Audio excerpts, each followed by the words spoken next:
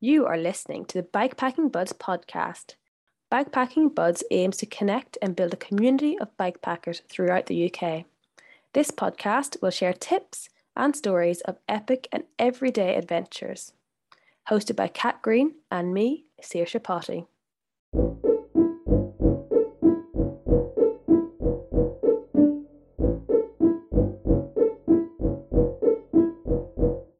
Welcome to the first episode of the Bikepacking Buds podcast. My name is Saoirse. Each fortnight, myself or Kat will be interviewing a different member of the bikepacking community. We want to share their amazing and diverse stories with the hope that it will inspire future adventures. The episodes will be available on Spotify. Just search Bikepacking Buds and tune in at a time that suits you. Now, on with the show. Tonight, I'm going to be speaking to Diane Mulholland. After a 20-year hiatus from cycling, Diane has once again found the bug and this January decided to join a bikepacking trip to the New Forest. The cold temperatures didn't deter Diane, and she's now aiming to camp outside for one night each month of the year. We're going to be speaking to Diane about her leap of faith into trying bikepacking in winter, how she's getting on with her challenge, and some of the tips that she's learnt so far. Diane, welcome to the Bikepacking Buds podcast. Thank you so much for agreeing to speak to us and sharing your story. I'd love if we could get started by you giving us a quick introduction. Thank you. I'm really excited to be here. It's going to be so much fun. So I'm Diane. I grew up in rural Australia, so very different from central London, which is where I live now. And I just was really outdoorsy all my childhood and as a teenager and into my 20s. And then we moved here to London when I was 15 years ago. And I sort of didn't really keep doing things so much. I did a little bit of camping, a little bit of hiking on holidays, but I definitely never really explored the local area or England very much. And I didn't even have a bike for the first 8 years that we lived here. I was so scared of London traffic. And then I did get a bike eventually, but I didn't ride it because I was scared of London traffic. And it sort of just sat growing cobwebs for ages until last year, really. What made you want to start cycling again then? So I had, there were a couple of things. Obviously, it was COVID and people were cycling, and a couple of people that I knew had taken up cycling because of that. And that was making me notice it a little bit more, I think. But the main thing was I injured my Achilles and I wasn't allowed to walk for more than 15 minutes at a time. And that was really annoying. I injured it because I'd spent all of 2020 just walking miles and miles and miles in bad shoes. So I wasn't allowed to walk for very long, but I was allowed to cycle. And the physio encouraged me to get out on my bike because obviously she knew that it was important for me to be outside. And so I started riding again, and this was like Easter time last year. And I just realized how much I loved it. I can't believe I went for so long without just cycling all the time. I always loved it. And yeah, it just gives me so much joy to be on my bike. So I cycled through the summer, started exploring a bit further. I really deliberately made myself get more confident in traffic, and I would venture a little bit further each day. And then I started cycling at night, which I'd never done. I still don't really like it, but I can do it now. I feel confident. And then in September, I suggested to my husband that we go take our bikes to the Isle of Wight. So we did that, and it was amazing. And that was kind of where it all really kicked off. And you had some, am I right in saying when you were growing up, you had that kind of outdoorsy background and you'd done some camping and you were experienced in that sense? Yeah, definitely. My parents always took us camping. We didn't really, I don't think we ever had a holiday where we stayed in hotels or anything. We sometimes stayed with relatives, but it was more really sort of necessity than that was particularly what they wanted to do. because we didn't have the money for hotels. But looking back now, I'm really grateful for that, because it was just so much more fun as a kid to just go wild in the bush.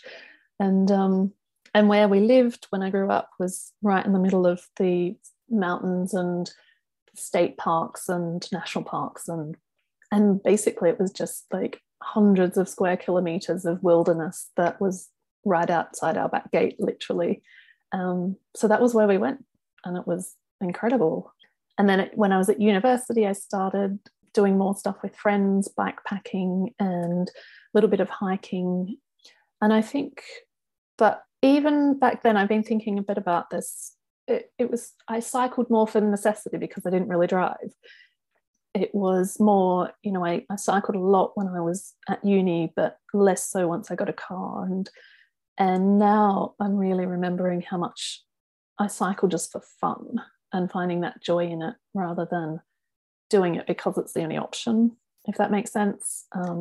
Same with the camping. Like, I just love being outside and camping and feeling self-sufficient with my own little house, rather than doing it because I can't afford to go on a holiday into a hotel.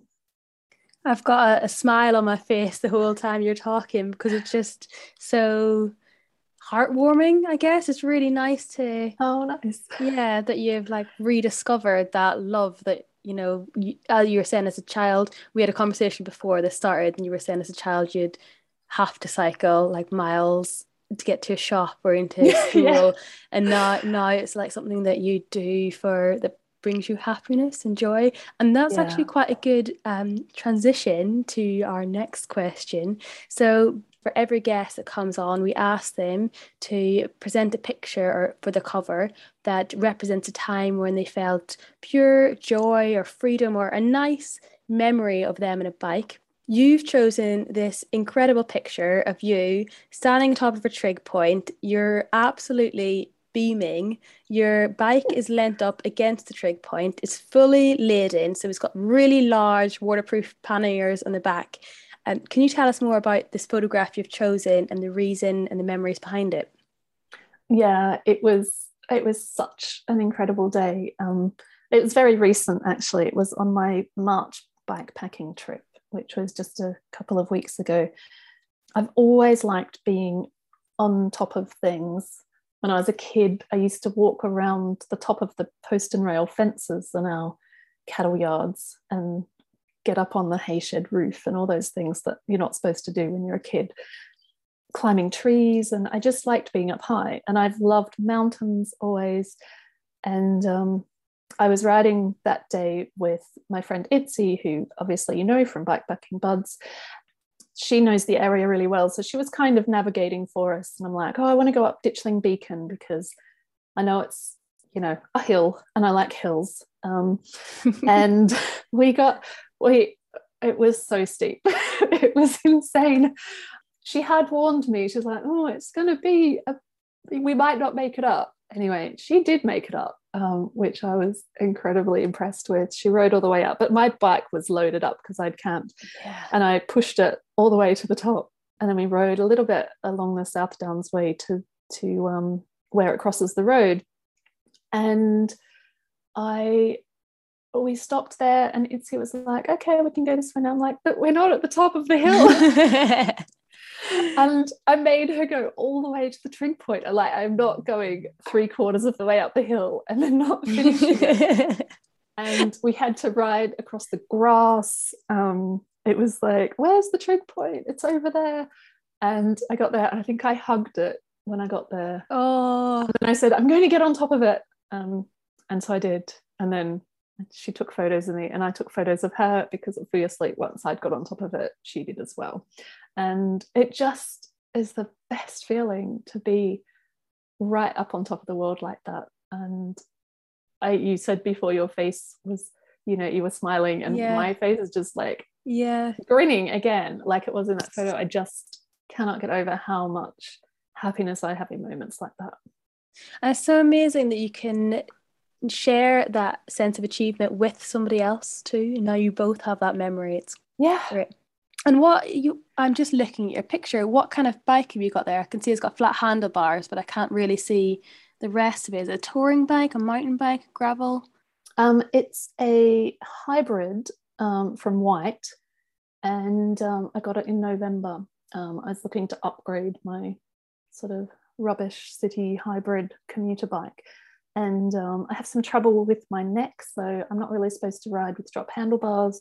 So I went for another hybrid, a better one though, and I just love it. It handles really nicely. It's got quite a long body. It is really steady. I mean, I've ridden it on some really gnarly terrain, fully loaded with my bikepacking kit. And it's great as long as I don't try to swerve in really soft. I mean, it's just, it surprises me every time I take it out, because it's just such a good bike. And, you know, people, I think, every so often I think, oh, maybe I should get a gravel bike. And then I remember I'm not allowed. And then I'm like, but why would I? It's serving me really well. It's the correct bike for me. And the more I ride it, the more I'm really grateful for the guy in the bike shop who recommended that I get that one. I think that's a really important point about trying to find the bike that you like, that fits you and you're happy with. Definitely. And you mentioned you went to the Isle of Wight. Was that like, did you take that bike? You had another bike before that, or? Yeah, so I have two bikes now. I'm a two bike person now. I never thought I would be. The Isle of Wight, I rode my old bike, which I now call Clunker, which is a bit sad, but it is a bit clunky. And it was just, you know, one of those, like, it wasn't super cheap, but it wasn't expensive. It's just a bike for hacking around London. So that's what I had. And I did the Isle of Wight on that, and it was fine. Definitely not as smooth a ride as my new bike. And but it was, yeah, again, another hybrid with some reasonably, like, not gravel tires, but tires that are designed to handle a little bit of off-road as well as not being too slow on the road. I've been to the Isle of Wight recently, and there are a lot of hills on the Isle of Wight. Really beautiful scenery, but it was just gruesome. I mean, as I said, I was only just getting back into cycling last year, so I wasn't that fit or strong yet. And we stayed in Ventnor, and anyone who's been there will know that that's where the hills are. We didn't know that. We were coming down, we got the ferry across from Southampton, and we rode pretty much directly south to Ventnor. There's a really lovely bike trail through the centre of the Isle of Wight, and we can see the downs in the distance the whole time. Like, oh my God, going up there. And then as we were riding down into Ventnor, I'm just like, I'm never going to be able to go up this hill again. I don't know how I'm going to leave Ventnor. It's just, and then of course we get up that hill again because we had to cycle up it every day when we went places from Ventnor and back again. You must have been so strong afterwards. I was quite sore afterwards. We did go very slowly, and we did so the day we rode there was sort of what we called a longish day. It was probably only about 18 miles, but for me then that was really big.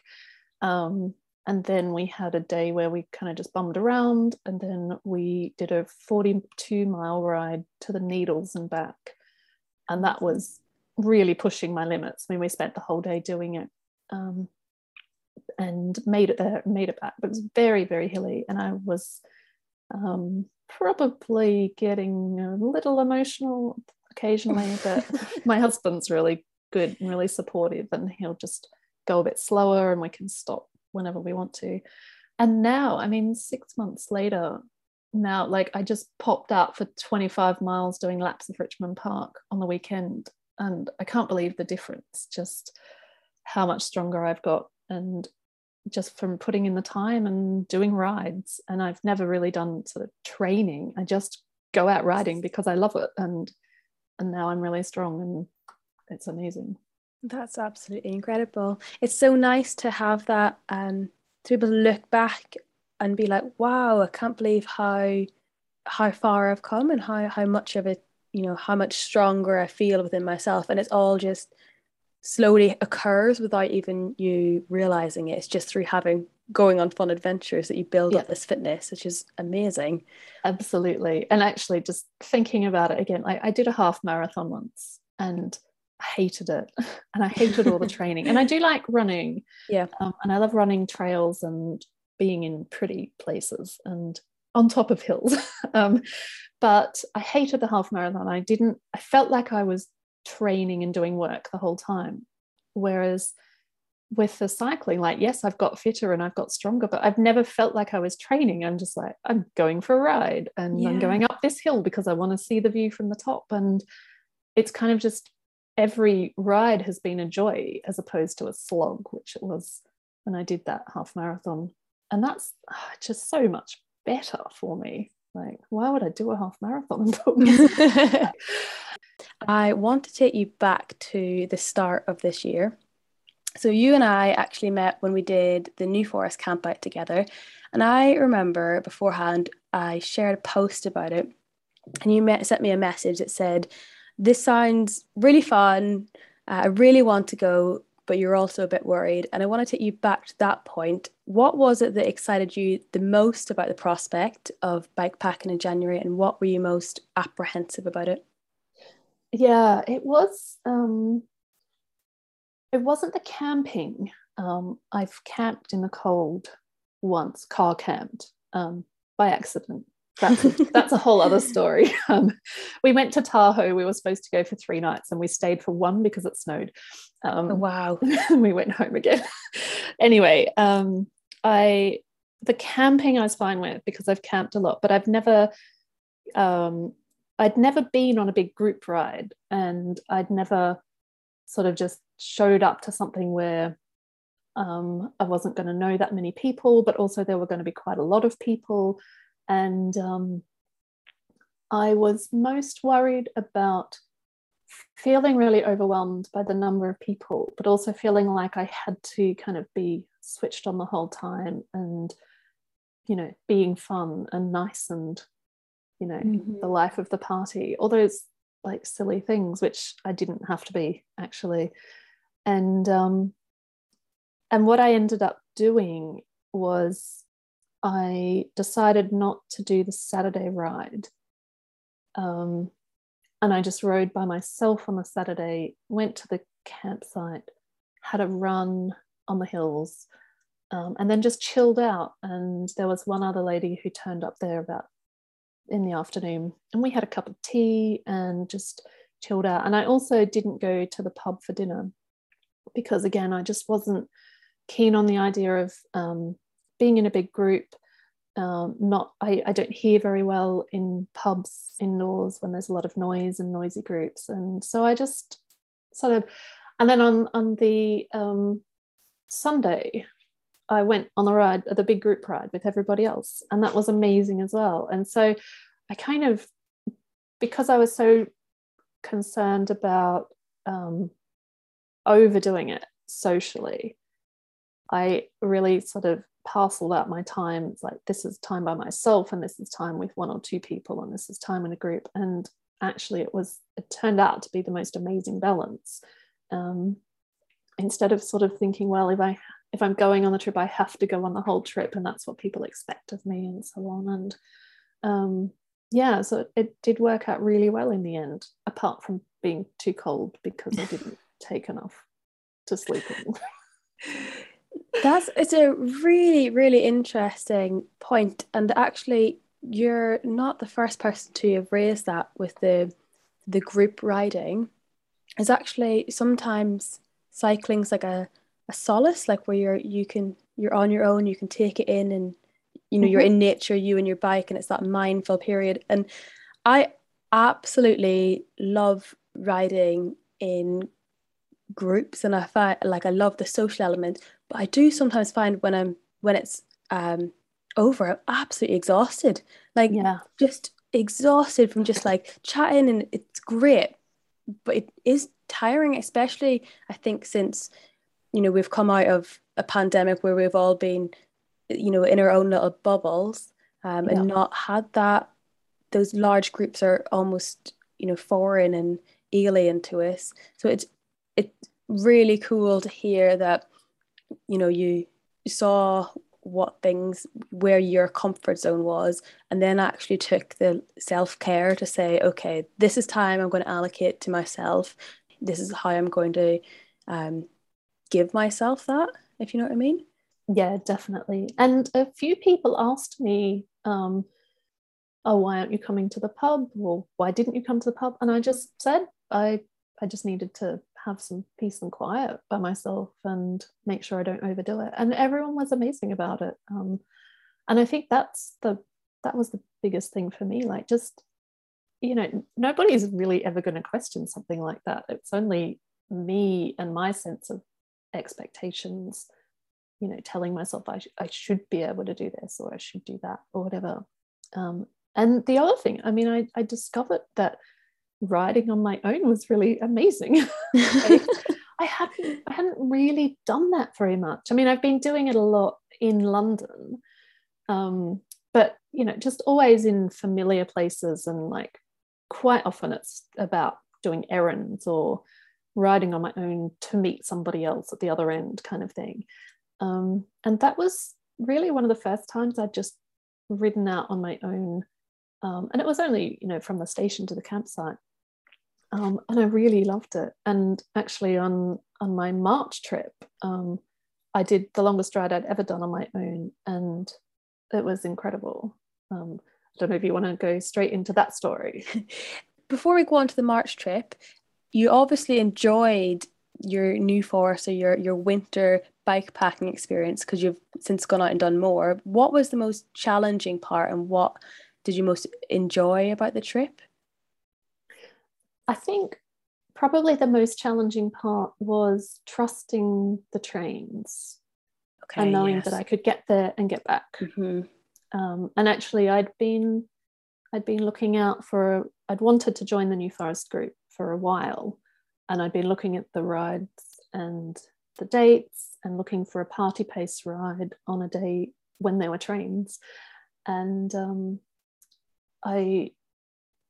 it was a big anxiety barrier for me for a long time, traveling and trains, and feeling that sense of, what if I get stuck somewhere? And I went through a lot of that before the January trip in my head, and with a couple of people close to me. And really it came down to, the worst thing that could happen if I got stuck somewhere was I could just camp another night, because I had my tent. So like, even the worst case scenario wasn't that bad. Like, I could just come back the next day or whatever. But yeah, it's by far the furthest I've ever taken my bike. It's the first time I traveled with my bike on a train by myself. And yeah, so yeah, that definitely was the biggest hurdle. And now it just feels really easy. I do it all the time for day trips or overnights. Do you have any top tips for people? Because I was in the same situation, and actually I found myself driving places I didn't need to drive, because I could have taken the train, but I was stressed out about the idea of public transport and my bike and just lots of different things. Mm-hmm. Is there anything you'd say to somebody in that situation? So, this is not a very useful tip, but don't take Great Western Railway. Because A, you have to book your bike on, and B, the bike slots are terrible. This is what I've heard. I've never done it yet. So to reverse that by not making it a negative, like, I would say definitely build confidence, which is what I've been doing by going on the train services where you can just take your bike on. So Southern, Southeastern, I've been looking into the trains down to Kent, and they're all basically, you can take your bike on if it's not crowded, if it's not peak hour, and you don't have to book. Oh, amazing. And how do they have like a separate carriage for it then, or is it still within those little two, the hang up things? No, none of them are hang up. Most of them have a bike space, a couple of bike spaces. So there'll be like quite often, you know, where they have those big toilets with the curvy doors. It's quite often there, and maybe 2 of those on a train, or maybe 3. And then they have straps, either Velcro straps or like the ones that retract, and you just put your bike against the wall and you put the strap around it and that holds it. And they're just amazing. And if you can't get in one of those, then you just kind of have to stand with your bike. But I've never not got on a train. In fact, coming back from the February bikepacking trip, there was, I think, 5 of us all getting on a train. There were already people on the train with bikes. We ended up with so many bikes on the train. I ended up not fitting my bike in a bike space and ended up just standing in the vestibule, moving my bike every time people needed to get in and out. But it was fine. And the conductors were really nice. I'm not keen on booking a specific train in general because I'm always worried about missing trains. And if you have to book a bike slot, then you've booked a specific train. So I've been trying to avoid that so far. But I've done quite a few trips now, and I think that has built my confidence up enough. Well, I hope it has, because I'm going to Wales in June. Oh, that sounds fun. Yeah, I find the same thing. It's like you build up anxieties about something and then you do it and you're like, oh, okay. Why was I worried about that? It wasn't actually that bad. And then you're like, okay, cool, I've got this now. Yeah, as long as the steps in between the things are the right size, then it's fine. It's, I'm not trying to like go straight for the end goal all at once. So since bikepacking in January, you have decided to take on Cycling UK's 12 Nights Out in 1 Year challenge. For those that are listening that aren't aware of what challenge, could you just give a brief overview of what it is? Yeah, it's Challenge for Insane People. Tell me, your water bottle was frozen on Sunday morning, right? Yep. Yeah. I just sort of already planned to go on the January trip, and then I saw the post about the 12 nights out, and I'm like, yes, this is brilliant. And I've already got my January planned and ticked off. And actually, a friend had already sort of semi-planned a February trip for her birthday at that point, which we ended up doing. So that was January and February kind of already sorted, that other people organised, but I didn't have to organise. So that was a really great start. And I think it would have been harder if that hadn't been the case. So it's April now.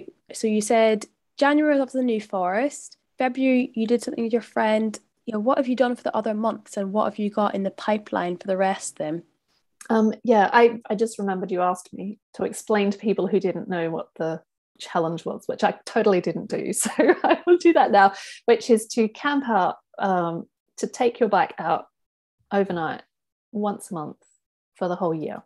So 12 nights out. And it's being run by Cycling UK.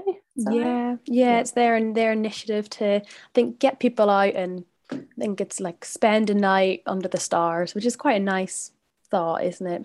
It is, and actually there's been lots of stars. I mean, absolutely incredible. It's amazing. I'm used to seeing stars from growing up, like where I grew up, there was billions. And there are no stars in London. I mean, I can go a whole year without seeing stars because of London, and it's just mad. So that's been nice. So February did an overnight in the North Downs near Winchester. Okay. With a couple of friends. And then March was the trip that I did down to Brighton, where we climbed up Ditchling Beacon. And that one, as I was saying before, was the first time I'd ridden that far on my own, which was actually a really big deal. And it was because Itzy had hoped to come for 2 days, but she wasn't well enough on the Saturday, so she just decided to join me on the Sunday.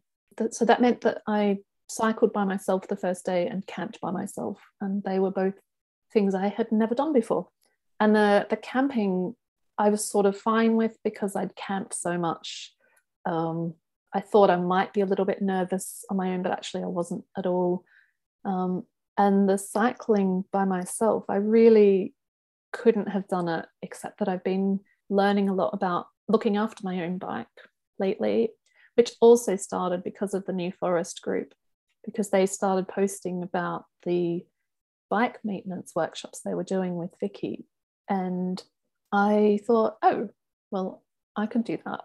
And I started doing things like changing my own brake pads and cleaning my bike and figuring out what was happening if it was making a certain noise and things like that. And it just made me feel so much more confident that if I was cycling on my own and something happened, that I would know what to do and know whether it was serious or not. And because quite often something isn't serious, but if you don't know, then you can't you don't know whether you should keep going or stop. Or so yeah, that made a massive difference. And I loved it. I loved the whole day on my own. I could stop whenever I felt like it and take a picture of every single tree if I wanted to. And I chatted to some really lovely people. I got some water from a guy who was washing his car, and his kids came and asked me about my bike, and they were asking me, is that your tent, and are you going to camp, and do you have food in your bags? And we had just such a lovely conversation, and I wouldn't probably have done that if I'd been with other people, because I would have been talking to them. It's a completely different experience, isn't it? Absolutely.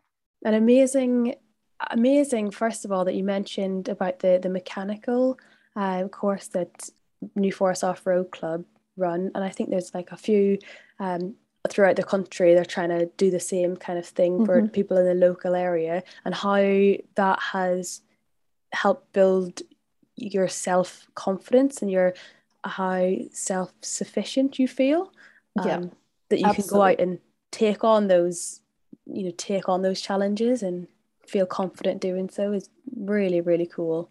Yeah, definitely. And actually I've booked onto one of Vicky's courses to do the next level up from sort of the things that I've learned so far. I haven't actually done anything that required pulling things apart yet, because I don't really, YouTube is great, but if I pull things apart and can't put them back together, YouTube can't do that for me. Yeah, I'm in the same boat. I'm trying to learn a couple of I can fix a puncture now, and I want to learn more than just fix a puncture. And I can watch a YouTube video and take something apart, but then I'm going to have to walk to my bike shop and be like, I've broken my bike.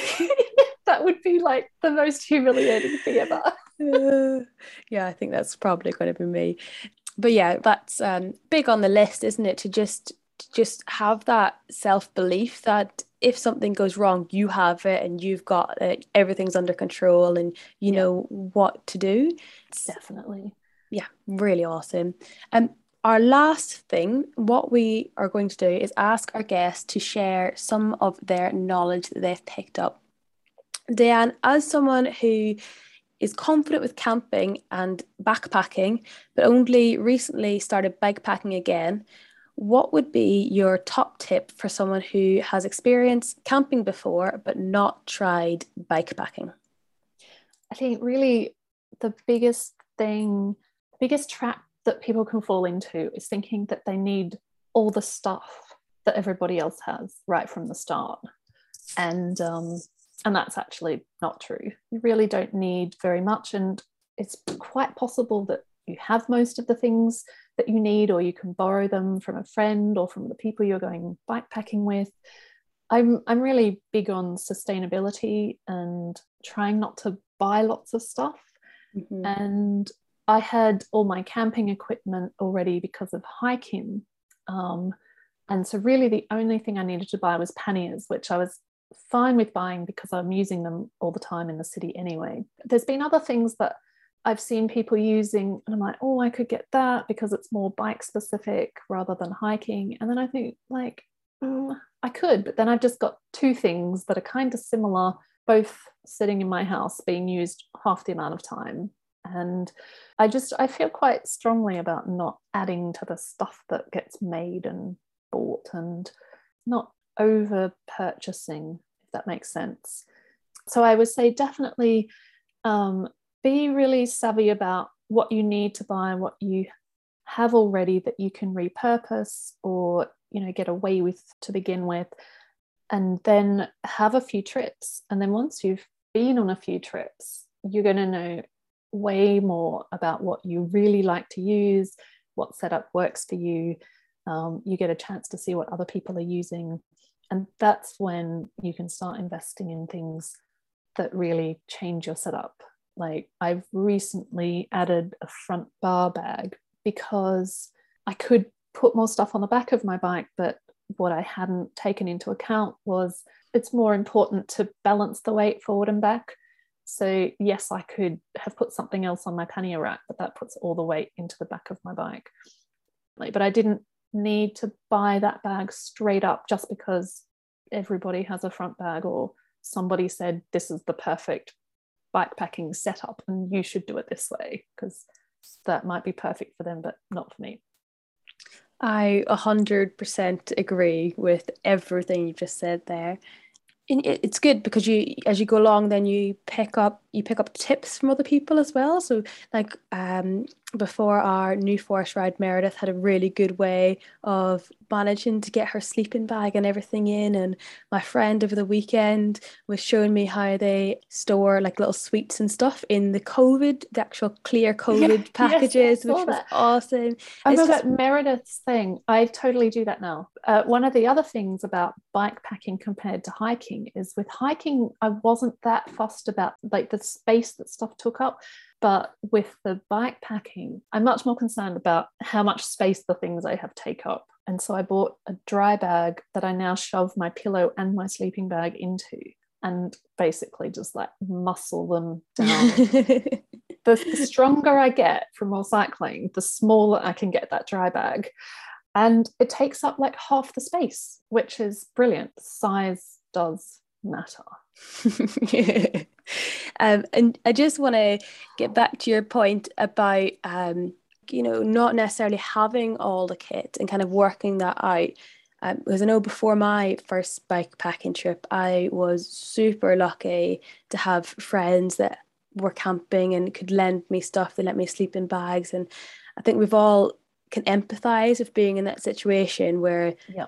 you just don't have everything. You feel the pressure to have everything. And for anyone out there that's listening and perhaps doesn't have all the equipment but wants to come on a trip, just shoot us a message at Bikepacking Buds and we'll be able to like cobble something together. So I don't want that to be, a big barrier to someone giving bikepacking a go because as you said, that's you go out, you try what you have, and then, some things you can get away with having a cheaper alternative. Some things you're like, okay, this is going to be worth the investment. I'm going to save up and buy, a really decent sleeping bag, which is something I've got to invest in. Yeah. But yeah, it's trying to find that balance of what's actually necessary and what's not necessary. And you don't have to have all the flashes kit. You just need to figure out what's right for you and what's right for what you want to do. If you want to just camp in the summer, and then you don't necessarily need a big thick winter sleeping bag. And actually on that, after the January trip, I'm like, okay, my sleeping bag's not warm enough if I want to camp in winter, which like, is fair because when we bought them, we thought we were only going to use them in summer. So they're like 2 season sleeping bags. But I started looking at 3 and 4 season sleeping bags. I'm like, how often am I going to use this really? So I just took my husband's sleeping bag and slept inside 2 in February. Yep, exactly the same. Like, it's fine. I have this second sleeping bag already, which he's not using because he's not camping until April, which he made very clear when I started this journey. I'm like, there's not going to be any time when I need the thick sleeping bag and he's using his.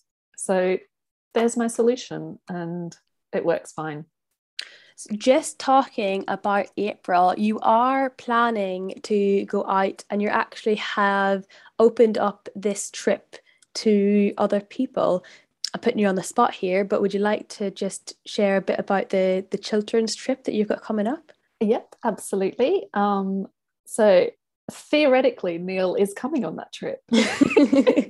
So we're just doing one night. It's pretty quick to get out to the Chilterns from London. I think the train we're catching is like half an hour. And I've never been there. It just kind of keeps coming up on my radar. People go, they're like, oh, I did a day of hiking in the Chilterns. I'm like, oh, I've always meant to go there. And so anyway, this will be the time that we actually go to the Chilterns. And I just been looking at maps and getting on Commute and planning things and then planning other things. And I thought, okay, we want X size trip from somewhere we can get a train to easily. And I absolutely love Commute for that. I'm using it for all of these trips. We just like stick in some destinations and see where it routes you. And the little like suggestions that other people who use Commute have made, like click on them. If they look nice, go that way. And it's worked for me really well so far, except for that one stretch of really, really, really deep mud that I went through in March. Yeah. But yeah, so we're doing a couple of 55k days camping on the night in between. We're doing a loop back to the same train station to head back to London. And yeah, there's a couple of spots left in the trip. There are going to be a lot of hills. Mm-hmm. I did try to route it around. I love the way Commute tells you like how steep the hills are and stuff. I tried to go around the ones that came up as red on the radio map, and you can't. Like you just can't. Yeah. There's some that you can't. I kept trying different roads and they were all red. So we'll just walk up that one. That's fine. I live near the Chilterns and the views are stunning, but you do have to earn the views. You have to do some steep hills. But yeah, I use Commute for all of my off. I think it's really good for the off-road thing because you have those highlights, and then sometimes you can be like, somebody's put a link being really muddy, don't go this way in winter, and you're like, thank you. Yes. The only thing I wish people would do is like they put in a section and they're like, fantastic descent. I'm like, well, which way is the descent? Like, going up the hill or down the hill if I go this direction. But I mean, I can read the topography and know that, but that's a lot of effort. Oh, thank you, Diane, so much for joining and sharing your story on our very first episode. Oh, you're welcome. I've had so much fun chatting. Yeah, it's been great. It's been very, very easy, a lot more easier than I thought it was going to be. I was quite nervous about hosting a first episode, but it's been super cool. Really well. Thank you. If you want to hear more about Diane's story or hear some more of her tips, just follow us at Bikepacking Buds on Instagram or Facebook, where we'll make the show notes available. And if you've enjoyed listening, please hit subscribe, give us a good rating. Each fortnight, we're hoping to speak to a different member of the bikepacking community in the UK. So if you know anyone that has an interesting story to share, we would love to hear from you. Adios, amigos. Bye.